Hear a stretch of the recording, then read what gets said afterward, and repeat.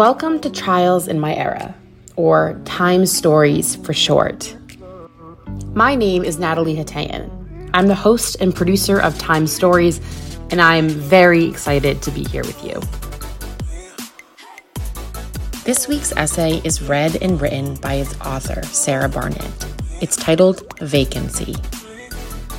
It's funny to me because this is one of those pieces that is so wildly relatable in a way that none of us should be surprised by. But when you're confronted with it, you kind of have one of those like, oh yeah, that's what I've been feeling moments.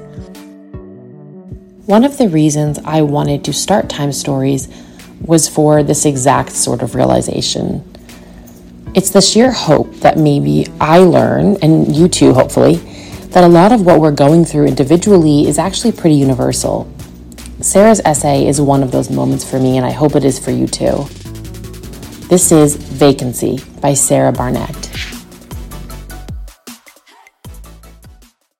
When Nat first reached out to me asking to write an essay and read it on her podcast, my first thought was, cool. My second thought was, shit. After 30 seconds of excitement for a new creative project, it dawned on me that I had nothing remarkable to write about. Even worse, I was scared I couldn't. Despite being a 28-year-old career woman and entertainer in New York, I haven't had real focus, drive, or motivation in months. Behind my bangs and semi-large forehead, which I'm fucking sensitive about, okay? There's a seedy motel with a vacancy sign where my brain should be, and that scares me. Head empty, no thoughts, brain smooth is a popular internet adage these days, usually accompanied by a picture of a dog or a farm animal with vacant eyes and a huge smile. People share these memes on Instagram and TikTok with upbeat music and a caption like, goals, or she's just like me, for real. And I always understood it. Modern adults are dealing with information overflow and decision fatigue, and we crave serenity. We want to be able to check out of reality where conflict, injustice, and existential dread are all smoking a cigarette on the street and waiting to follow us home. In a world where 2 minutes of scrolling can show you heinous takes by bigoted politicians, 25 work emails you forgot to respond to, and some girl from high school's pregnancy photo shoot. Seriously, Lindsay has 4 kids. How many Kegels does she have to do now? It makes a ton of sense. At the very least, an empty head is an entertaining bit. However, I've taken it too far without even realizing it. Scientists estimate that human adults make about 35,000 decisions every day. This is where habits and routines come into play. Our brains automate the choices to reserve cognitive capacity for the more complicated ones. That's why we don't put much thought into what route we're taking to get to the subway or what socks we're going to wear. Personal development gurus stress the importance and power of good habits. When we have consistent healthy habits like working out or sleeping with our phone in another room, they become automatic and no longer take as much cognitive load. This is why we also hire people to tell us what to do. Personal trainers, financial advisors, wedding planners. They make decisions for us and save us precious brain space. However, what do you do when you're walking through life fully on autopilot, realizing that you haven't thought deeply about anything in weeks? Getting home at 11 p.m. after a long day of work, and in my case, stand-up comedy, and realizing you haven't really been present at all. Identifying the ways you want to improve, but feeling lost on how to start. I've looked back on my life for the past 6 months and tried to think of one strong opinion I've formed or difficult thing I've accomplished, and I couldn't. The inkling that I have a smooth brain started with, of course, an offhand comment by a white man from Brooklyn that I really wanted to fuck. We were hanging out at my apartment, having a real conversation for the first time after falling in love via Instagram DM. He looked at me and said, "You're different than I thought you would be.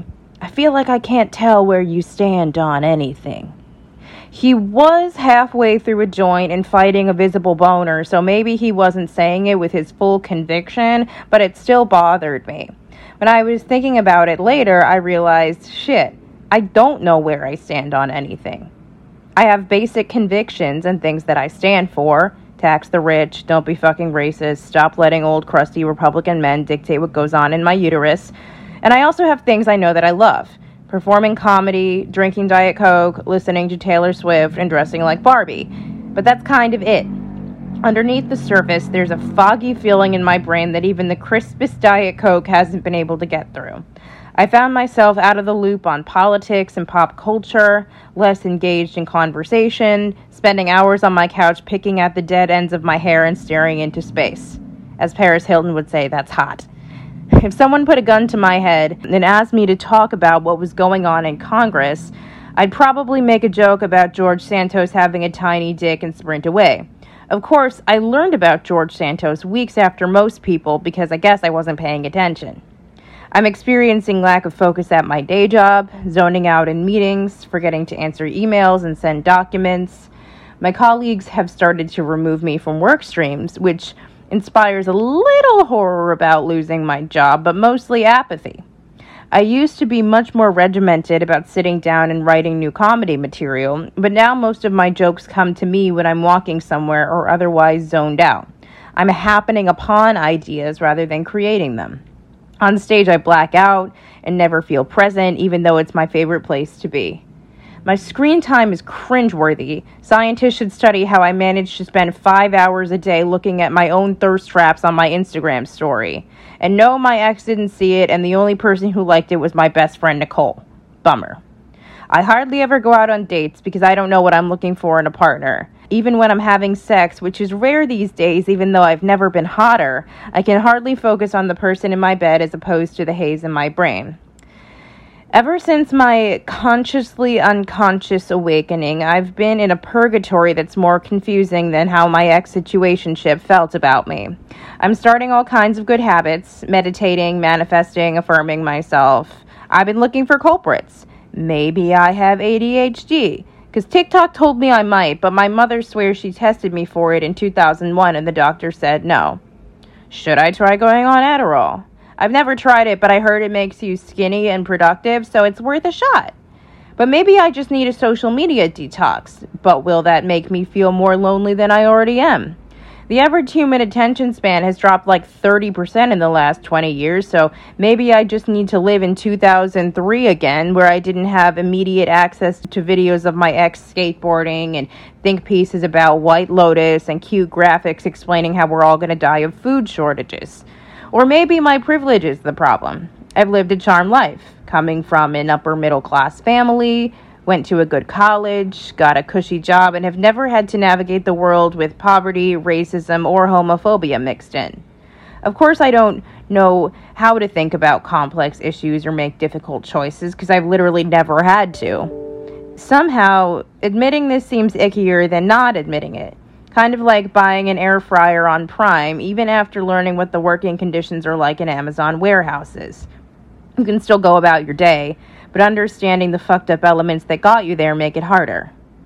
And as I'm untangling all of this, the numbness, lack of motivation, inability to finish what I start, I'm getting to a core fear that informs my mindset about everything else. The fear that I'm running out of time. I'm in my late 20s now, at a period where everyone seems far more experienced than me and way more sure of who they are. Many of my friends live with their romantic partners and some are planning weddings. Some are buying property and taking expensive vacations. With what? Money! Also, like 50% of my paycheck goes to rent and the rest goes to CVS and Trader Joe's. How are they affording this? And a lot of people I know are making exciting strides in their careers. They're managing big teams, they're seeing their path to leadership positions or mastery of their craft, and I'm worried that I'm falling behind. 6 years ago, when I was just out of college, it was totally fair game to feel confused and isolated. And now it seems like people have found their way and I'm still stuck at the starting line waiting for the gun to go off. Aging comes for all of us, but my real fear is that I'm running out of time to get away with feeling clueless. It's cute when you're 20 or 21 or 22.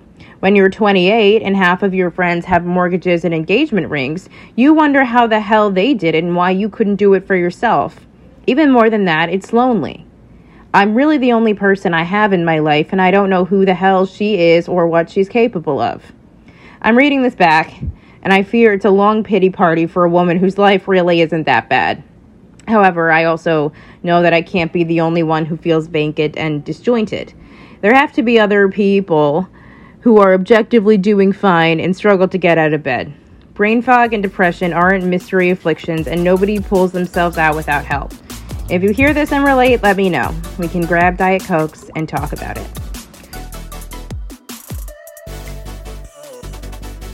Sarah Barnitt is a New York City-based stand-up comedian and self-proclaimed professional Diet Coke reviewer. She performs at comedy clubs and festivals all over the tri-state area and produces her own comedy shows in Manhattan. Her material focuses on trying and failing to love herself, understand sexuality, and embrace her body. You can follow her on Instagram at Sarah Barnitt. That is it for this week, and I hope you took something from it because I know I did. We'll talk soon. Have a great week, guys. Bye.